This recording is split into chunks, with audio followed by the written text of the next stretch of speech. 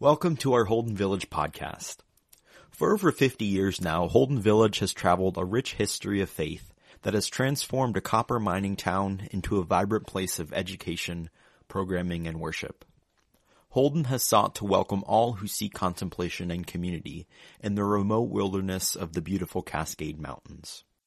We continue to invite people of all ages to come alongside our rhythms, which inspire and equip travelers for a sustainable life of faith outside the village. And we continue to listen and reflect on our story and history and seek to discover our place in God's creative mission in our world. Our podcasts are a way of sharing our conversations with our teaching faculty around reformation, the reforming of our relationships with the earth, with each other, and with the divine. Let's tune in and join the conversation. I'm Kristen Benson, and I am a family therapist and a family therapy faculty who will soon be joining the faculty at Appalachian State University in Boone, North Carolina. My research interests focus on LGBT inclusion, but most specifically on gender identity and gender diversity. And that came to be because I was finishing up my PhD and took a class in a gender theory class in a Women in Gender Studies certificate program, and came to realize that none of my training had really focused on gender identity, intersex conditions, how we support families that are experiencing some kind of gender diversity.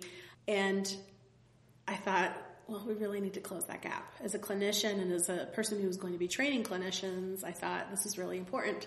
So it led me to my dissertation project where I interviewed adults where one partner in a partner relationship identified as trans.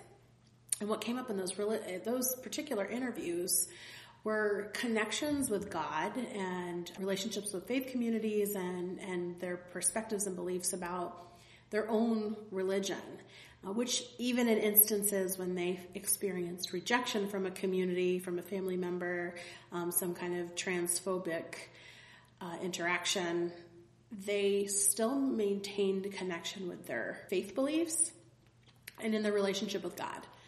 And most reported that they believed that they were made in the image of God and that there wasn't a mistake, that the intention was for them to be a transgender person, and that was the experience they were supposed to live while they were on earth. And I thought that was really powerful. And so I've talked about that and am writing about that as an academic, but it also has pushed me to do more advocacy work in regards to faith communities, which is really the connection I have here with Holden. And so how can especially Christian faith communities be more inclusive to gender diverse people in a way that's intentional and welcoming? And so that has guided much of the conversations that we've been having while I've been here at Holden Village.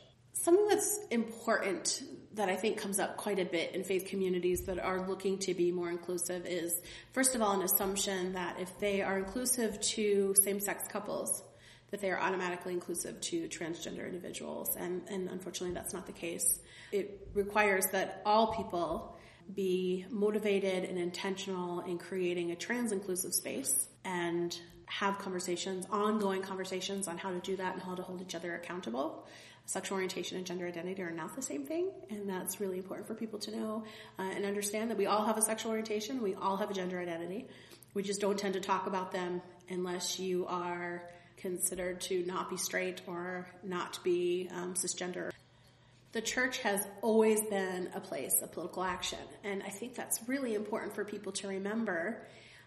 In the folks that I have consulted with and conversations I've had with members of faith communities who are struggling with the idea of being trans inclusive, they oftentimes will say, well, we're concerned that it's too political, or that the church is becoming too political and these conversations are too political. And I want to offer the challenge that church has always been a place of political action throughout history. This is something we talked about in the talk here at Holden Village, is if the Bible is not a book of political action, I really don't know what would be.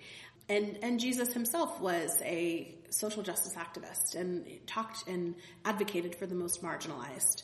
And so I think that's an important part of the conversation as we are shifting to be more intentionally inclusive in our faith communities. And there are ways that we can start to do that, I think in pretty simple ways, in paying attention to how we might gender activities, making sure that we're using inclusive language, to more political action, which might mean clergy going and doing advocacy work, wearing clerical clothing. Members of faith communities can write collective testimonies, they can submit letters to legislative officials, and there are ways that faith communities can do advocacy work, both all at the local, the state, and federal level. Unfortunately, and I think this will continue for some time, we are at a point in time where transgender, gender diverse, gender expansive people's lives are being politicized.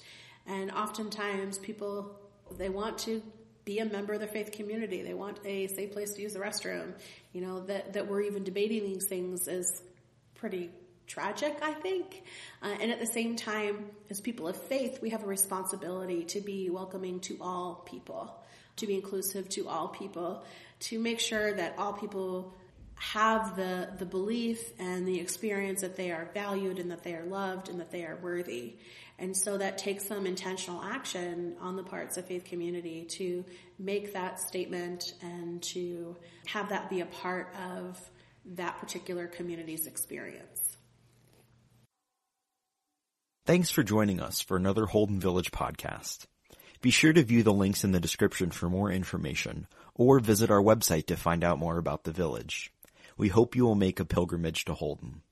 Blessings and peace to you.